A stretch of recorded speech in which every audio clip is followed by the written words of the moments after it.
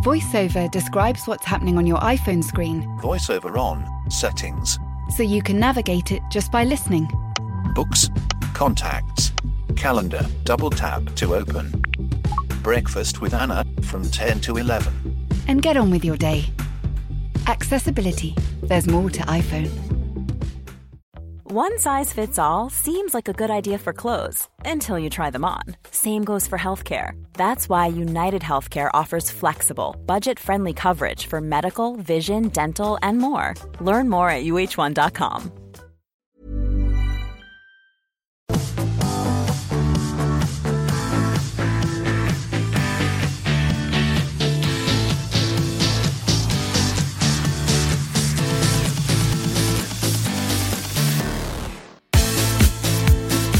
Hello and welcome to The Ruck. I'm Owen Slot and delighted to welcome you to a special futuristic version of the podcast where we are given a unique glimpse of the future.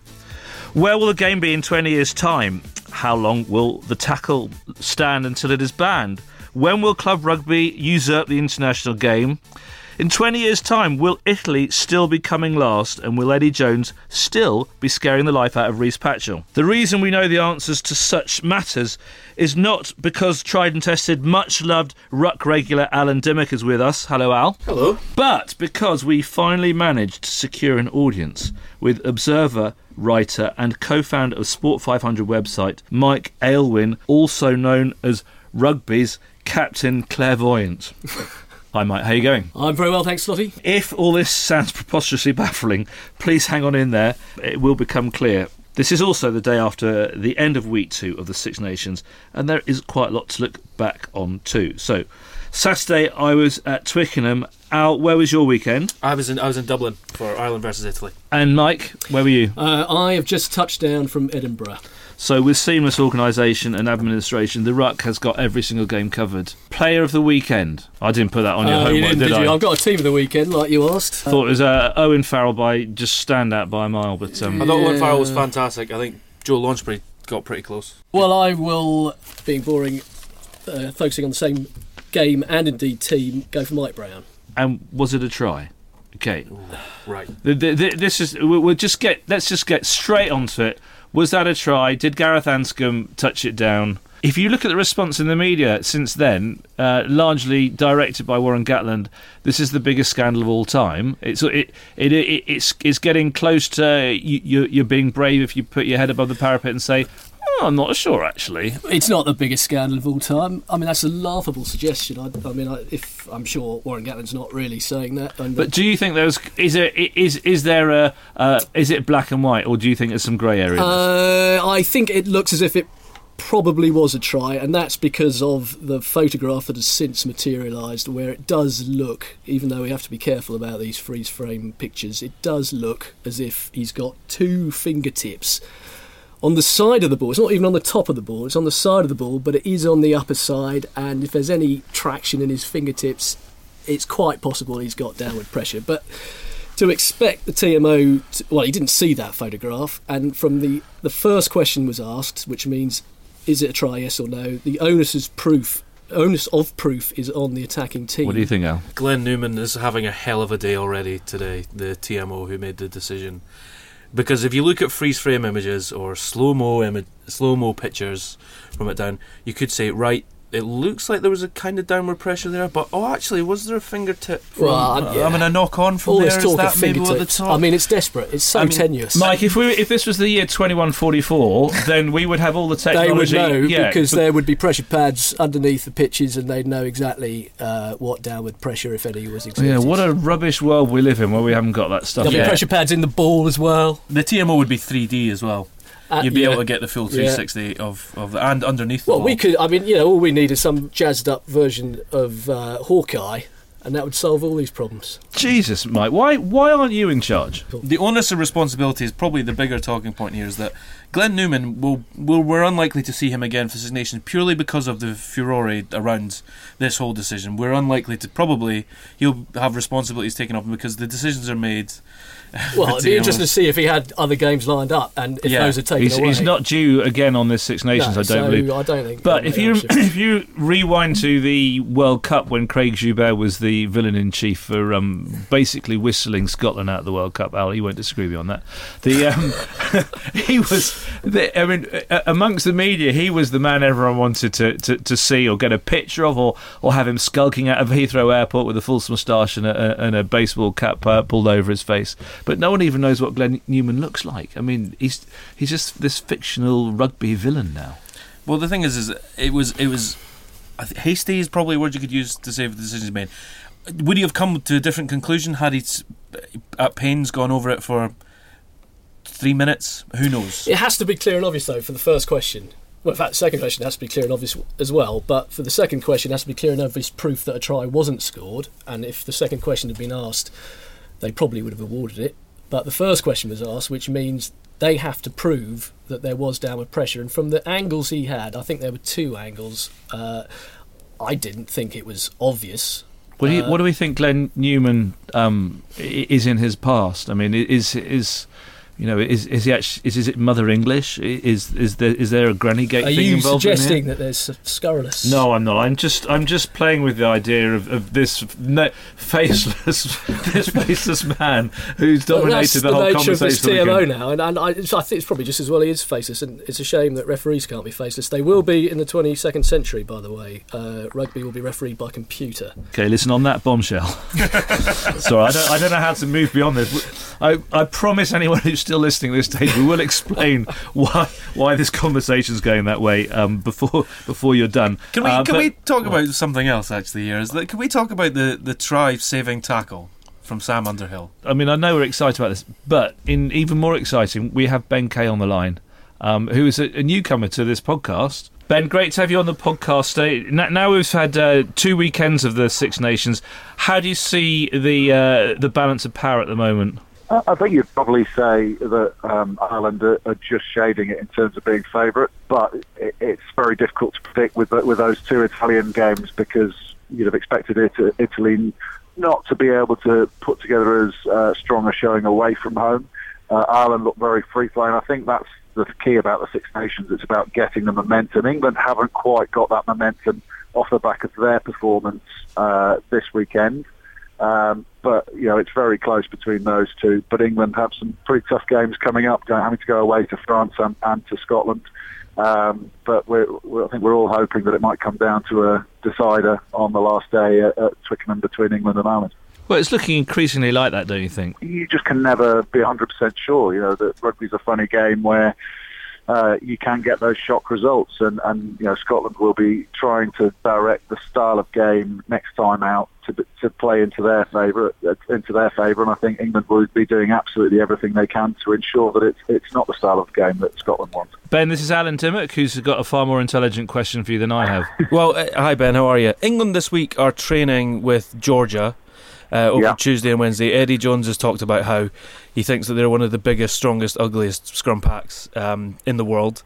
Do you think that says much about how England intend to play against Scotland, or is this just one of those things where you think the opportunity came up and they jumped at it? Probably a little bit of both. I think England will want to make it a very physical game, and particularly around the scrum, they'll want to in the sort of training that you probably can't do against each other, even live with the squads that you have. So just having that different styles and just test you. And the thing that Eddie Jones has always done is take his players out of the comfort zone. And to be honest, if you ask any of the players without Eddie there, they'd probably say the last thing they feel like doing is training against Georgia this week.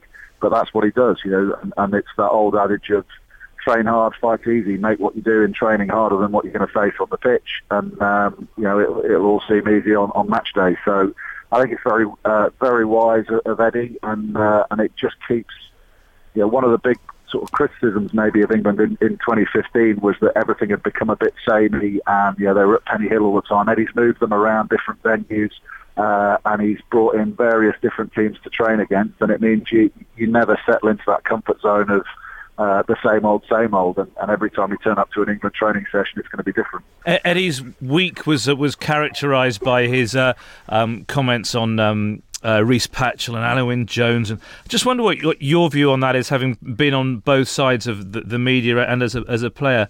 Did you find that just just part of the way that thing rolls at the moment, part of the entertainment, if you like? Some people think it's entertaining, or do you find that there is a limit that he may have overstepped? I think we know enough about Eddie Jones now to know that he doesn't really care what we, the media, think of how he's doing it. But I think it all is calculated. He spoke to Ali Eakin when he first got the job in an interview and said, it's partly the entertainment value. I'm trying, it's a bit like boxing. I'm trying to generate as much interest around the sport. But equally, he said, more than anything, to his own players. It's the messages that get back to his own players. And he highlighted the fact that actually most rugby players, particularly around the Six Nations, probably don't read any media, but just those messages that might get back through friends or family, it's more his own players that he's worried about than anyone else. He doesn't care about anyone else at all. I would have liked him to have at least not acknowledged it after the game and sort of said something about Rhys Patchell and stuck up for him a little bit. I don't think Patchell had a great game, but it would have been nice if Eddie maybe had stuck up for him. But he doesn't care. All he wants to do is win for England, and he's been pretty successful at that so far. Just as a former player, what impact does that sort of thing happen to? What does it make on the players themselves? I mean, in many ways, you could argue that what Eddie Jones is doing is cranking up the pressure on his own team, because he's almost saying beforehand, this is what we're going to do, and I'm over to the players now. I think in some respects he is, and he doesn't mind cranking up pressure on his own players and seeing how they react. And he just likes to throw a few hand grenades, doesn't he? But equally, what Eddie's very, very good at, which reduces the pressure on his own players, is controlling the agenda of press conferences. He comes in and talks about what he wants to talk about. And for any of, Martin Bayfield before the Italy game, he had to have about 100 questions ready because Eddie will only answer the questions he wants to answer. So he'll give you a one-worder, and then he'll find one that he can say what he wants to say, and he'll open up on that question. So he wants to be in total control of the messages he's getting out there. From a player's perspective, Clive and Eddie obviously used to have a fair few battles in the press, and if you speak to Clive, he said they were really good mates, but it was almost fun. They were having a bit of banter with each other and throwing in these hand grenades, and the press had all run with it. We didn't really, as I said, players don't tend to take that much notice of the media, and actually it was only when Clive came into the team room and said, you'll never guess what Eddie Jones has been saying about us, and that was just used as motivation to wind us up. So everything that he does, I think, is calculated, and the fact that we're all talking about it now probably shows that he knows exactly what he's doing, and as I said, it's working. England are winning. I've noticed that the Irish press are a little bit upset this week about Joe Schmidt maybe not being as open as he has been in the past, so maybe it's a new trend in coaching. Or maybe us media just getting our knickers in a twist about what people should say or what we deserve to hear. That's one opinion that I have as well, actually. Ben, if you could read Eddie Jones, which you can't, if you could predict what he's going to do next, which you can't, you'd say, well, he called out Rhys Patchell and quite arguably got under his skin. He certainly achieved what he hoped. So you would say, well, therefore, England-Scotland, Finn Russell is a player who has no form at the moment, it would appear. Is the obvious target? Would you expect him to do that? No, you wouldn't, because he doesn't do the expected. But yeah, exactly. You can't read it, but I'd probably expect him to go the other way and talk up what a great player Finn Russell is. Say, it's just a blip, and he expects him to be the match winner this weekend, and put pressure on him that way. Ben, for the rest of the championship, Scotland win a game. The Scotland media immediately afterwards are asking Gregor Townsend, does that mean that we can win the Six Nations? Do you see a possibility of Scotland or Wales creating some damage still? Wales might quietly go about it. I mean, there is very much the potential that anyone could lose a game, so it could come down to who's put in the best performances and who gets the most number of match points and actual scored points as well to who wins it. I think Scotland will struggle, and the only reason I've said that all along, just because of the fixture list this year. You look at where they've got to go and the teams that they've got at home. I just thought that Scotland might, but having said that, they turned the game around yesterday, came out with a victory. I thought that might be one that they lose. just with that huge French pack. It nearly was the case, but they will be much more confident now. But I just think that the fixture list for Scotland has been particularly hard this year, and I think if they do win the Six Nations, it will be an enormous achievement just with how that pans out, because it does make a difference where you have the games against the best teams. Mm-hmm. Ben, brilliant. Listen, thanks for coming on. You did the England game at Twickenham on Saturday, and then you're so much in love with your art that you went and covered the Harlequins Wasps game over the road yesterday. Don't forget Bath on Friday night as well. I love rugby. And the Bath on Friday. Can I stop talking about rugby now, please? Okay, you can. Listen, thanks for coming on. Great to talk to you. All right, cheers, guys. So Ben says that players don't care what we write. I mean, I don't. I'm not prepared to acknowledge that we're as insignificant as that. Anyway, moving back to Sam Underhill. Well, I just think it's worth talking about because it's a positive thing, no matter which side you support to talk about. Incredible tackle's an incredible tackle, and there's so many moving parts of it, literally moving parts. If Scott Williams had dived a little bit later, or if he passed, if Sam Underhill had been a half a beat later or too early, if either of them had gone higher or lower in their jump, we'd have been talking about a try. But Sam Underhill has managed to pull out an incredible try-saving tackle, and I just think that's one of the positive things from that game that's worth us talking about. What I love about it is the kind of improvised nature of the tackle. I mean, it's unlike any tackle you would normally see because it was the only option he had, and he managed to compute it all in so quickly to sort of grab the guy's shorts and roll him over onto his back and out was the only way he was going to stop it, really, because when a player's sliding along the floor, you can't really perform a conventional tackle anyway. So to have got there in the first place was extraordinary for a back row forward who must have been exhausted, and to have had such clarity of thought and precision in the execution when he got there was worthy of saving the try. Mike, if this was 21-44, then we would know the answer to the next question is, what would have happened if he hadn't made that tackle? Because we're at that point of the game where Wales was starting to get a toehold in there. If they had scored that try, it would have gone up to 12-8 and then maybe 12-10. Then we'd have seen England under real pressure rather than the slight cushion that they had until the 75th minute. We'd have seen a different game. I felt England were in control of that game throughout. Al? I think it would have been closer, a lot closer. I think England probably would have just edged it. It would have been fun to see them under that pressure. When points are scored, dynamic of the game changes, and England, for better or for worse, always had Wales at arm's length. They were more than a score ahead from the 20th minute, and they didn't have to. I mean, I know they should have finished Wales off, but the bottom line is subconsciously they knew they didn't quite have to. The sense of urgency was therefore perhaps lacking, and I think it would have been reinstated had something happened like Gareth Anscombe had been awarded his try, or if Scott Williams had scored his. Okay.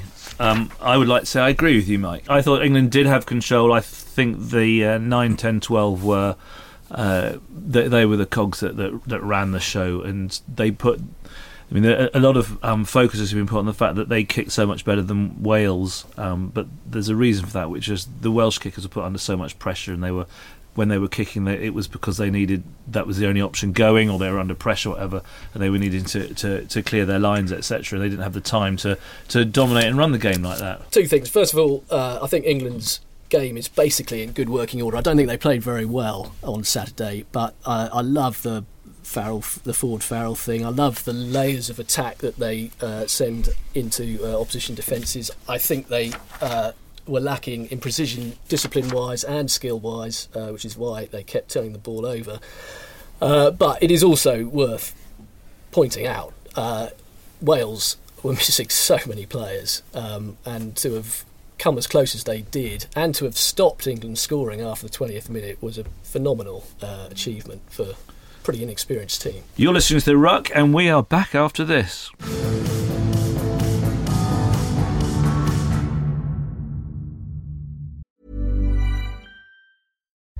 As you're listening to me, Daisy, Apple's iPhone disassembly robot, is dismantling an iPhone into lots of recyclable parts. That's how Apple recovers more materials than conventional recycling methods. Thanks, Daisy. There's more to iPhone. One size fits all seems like a good idea for clothes until you try them on. Same goes for healthcare. That's why United Healthcare offers flexible, budget-friendly coverage for medical, vision, dental, and more. Learn more at uh1.com. Ready to pop the question? The jewelers at BlueNile.com have got sparkle down to a science with beautiful lab-grown diamonds worthy of your most brilliant moments. Their lab-grown diamonds are independently graded and guaranteed identical to natural diamonds, and they're ready to ship to your door. Go to BlueNile.com and use promo code LISTEN to get $50 off your purchase of $500 or more. That's code LISTEN at BlueNile.com for $50 off. BlueNile.com, code LISTEN. Welcome back to the Ruck. And don't forget, you can sign up for the brand new Ruck email. Subscribers can go to thetimes.co.uk/bulletins. Al, hot-footing it from Dublin. So Yep. we you know, a month out, we're all busy matching up England against Ireland, assuming that it might happen, and it is getting closer. That sort of the double Grand Slam playoff at Twickenham. This was Neil Francis in the Irish Independent this morning. Neil Francis, former Ireland lock and now a columnist for the newspaper. He said, "Italy experience a nightmare that visits me from time to time. You all know it. It's the patient on the operating table and the surgeon begins to operate on you without any anaesthetic. This happened to Italy yesterday. They were awake and fully conscious, and yet they couldn't move and couldn't do anything to prevent what was happening to them. They could see the doctors in surgical gowns. The scalpel appeared and the surgeon proceeded to remove their colon without any pain relief." I mean, Interesting. You asked about England versus Ireland, and almost predictably, Sergio Parisse, after the game, the captain of Italy, was asked, "Well, you've played against England and you've played against Ireland now. Who do you think has the better chance? Who plays the better rugby?" Yeah. And I heard some Irish journalists suggest he may have been playing to the gallery when he suggested that Ireland are playing the better rugby at the moment. I suppose he's not really in a position to assess who's the better, because Italy have taken a spanking off of both of them. Italy have conceded 15 tries in the last two games, 7 against England, 8 at the weekend against Ireland. And Neil Francis has put it very colourfully, but there were points, certainly in the first half, where Sergio Parisse must have been turning around going, "Well, how the hell did that happen? They've just scored again." It felt like Ireland could lay up. After 50 minutes, they took the half-backs off. They made a couple of substitutions at half-time. They conceded 3 tries in the second half, but by that point the game was out of touch. It doesn't mean anything. It doesn't matter. So Ireland could actually afford to rest key players like Sexton and Murray. But the point sort of works the way he put it, in that Ireland seem to be more clinical about the way they go about things, don't they? Yes, but against Italy, remember, they didn't look like scoring a try against France. I was in Paris for that France game, and they did not. I mean, they threatened once off first phase in the first half. I say threatened. I mean, they got to the 22 with a nice move, and they won a penalty there. But that was about the only time they forced France into conceding. In that case. So, Mike, if you're reading the tea leaves, if you're looking into the future again, and we're only going to go forward a month, who's ahead out of England and Ireland at the moment? I think England looked imaginative in both games. Ireland didn't in the first, but I don't think that really matters either. I think the most important thing is the nerve that Ireland showed in that last 5 minutes, that extraordinary 41 phase without making any mistakes, and then nailing that drop goal. I mean, that showed serious cojones, as I think they call it. England haven't quite been put in that position yet, and it'll be interesting to see if they can respond in the same way. It's going to be a nervous week for fans of Ireland this week, because they're going to have to wait and see how things pan out with Tadhg Furlong, who went off between 3 and 4 minutes in that game against Italy. Italy's not a game where you'd expect a key player to go down so early. He looked like he was struggling with a hamstring injury. It's a case of wait and see how he goes. He is vital for those big games. He's the one, probably one of the, with the exception of Johnny Sexton, is probably the most important player that they would want playing against England in any decider. He's the one player in the Ireland team that you could say, and you'd have to argue that he's not the best player in his position in the world. Absolutely. And it doesn't help as well that Robbie Henshaw, who scored the brace, went off with his arm in a sling. He was meant to have a scan yesterday. Communication with Ireland at the moment is hard to tell where he is with that, but he could be another big loss, because he's really turning into a serious player for Ireland as well. So there's question marks over that, but I agree with Michael in that the nerve that they showed against France in a game that, for a lot of people, against other teams, they would have not won that game. They've managed to eke out a win somewhere, somehow. Yeah. And then they opened up the throttles against Italy and managed to find scores. I love how you said England are looking more creative. One of my favourite moments of that game was watching Conor Murray jump in the line out and take a ball against Italy. It's something he's done a couple of times for months of the season. It actually led to 2 tries. Now, he popped the ball down and it hit one of his teammates in the face, and it didn't actually lead to a try-scoring opportunity. But I love moments of invention like that. That's one of those little things. Yeah, but are they not a bit gimmicky, that sort of thing? I mean, it's against Italy. Is he going to try that?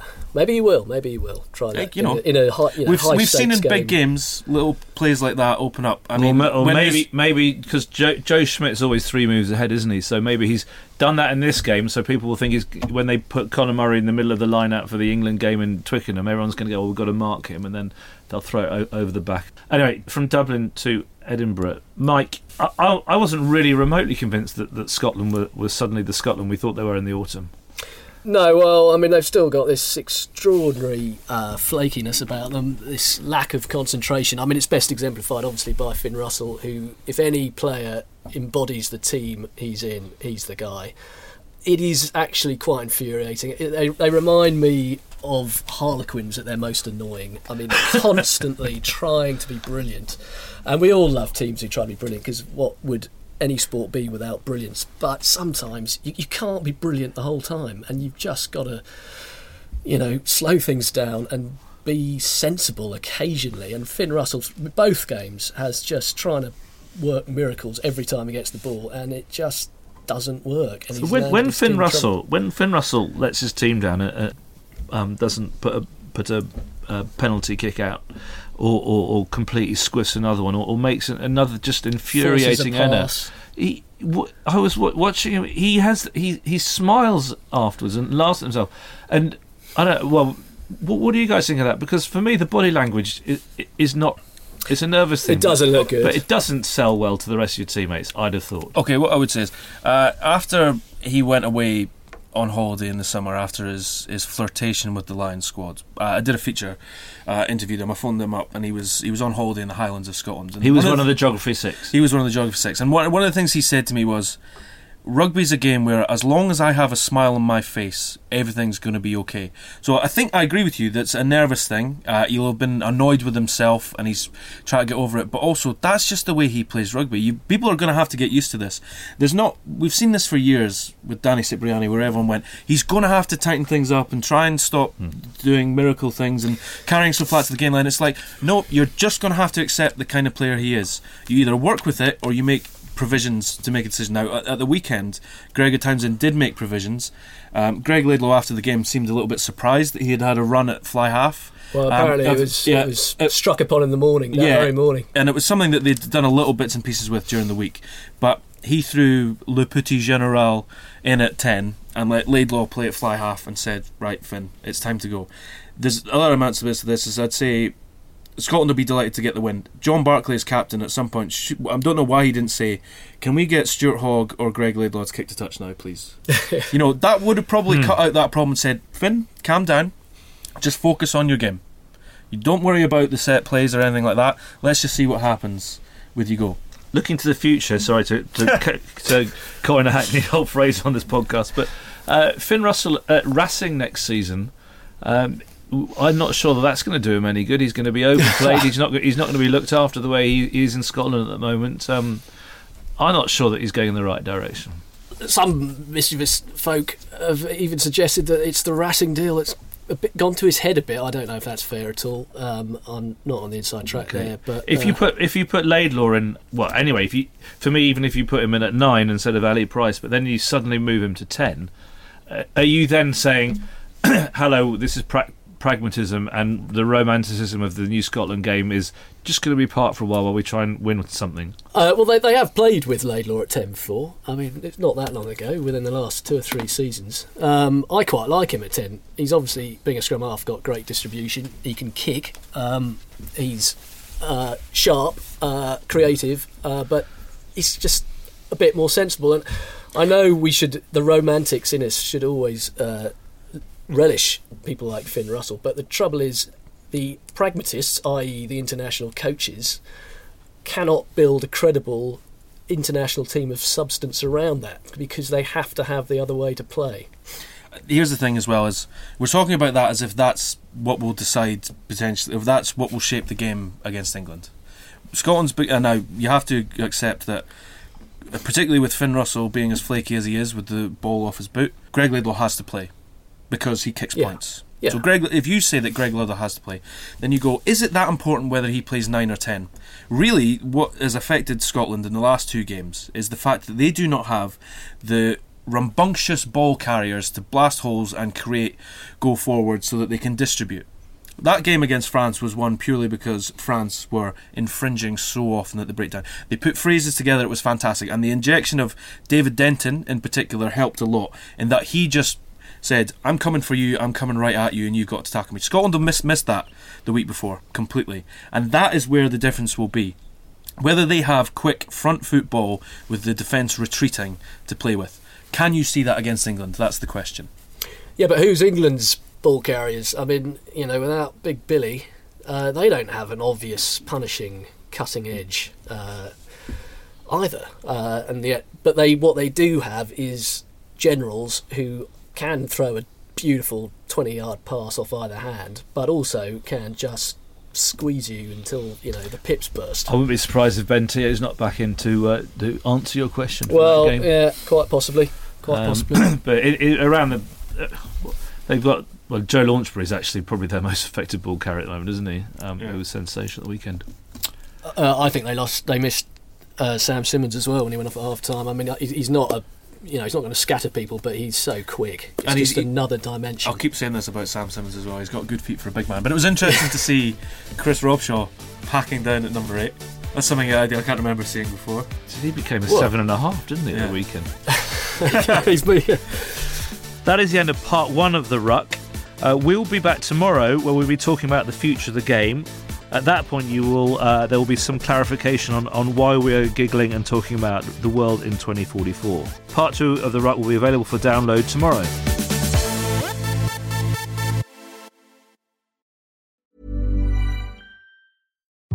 VoiceOver describes what's happening on your iPhone screen, VoiceOver on, settings, so you can navigate it just by listening. books, contacts, calendar, double tap to open. Breakfast with Anna from 10 to 11. And get on with your day. Accessibility. There's more to iPhone. Imagine the softest sheets you've ever felt. Now imagine them getting even softer over time. That's what you'll feel with Boll & Branch's organic cotton sheets. In a recent customer survey, 96% replied that Boll & Branch sheets get softer with every wash. Start getting your best night's sleep in these sheets that get softer and softer for years to come. Try their sheets with a 30-night guarantee. Plus, get 15% off your first order at bollandbranch.com. Code BUTTERY. Exclusions apply. See site for details.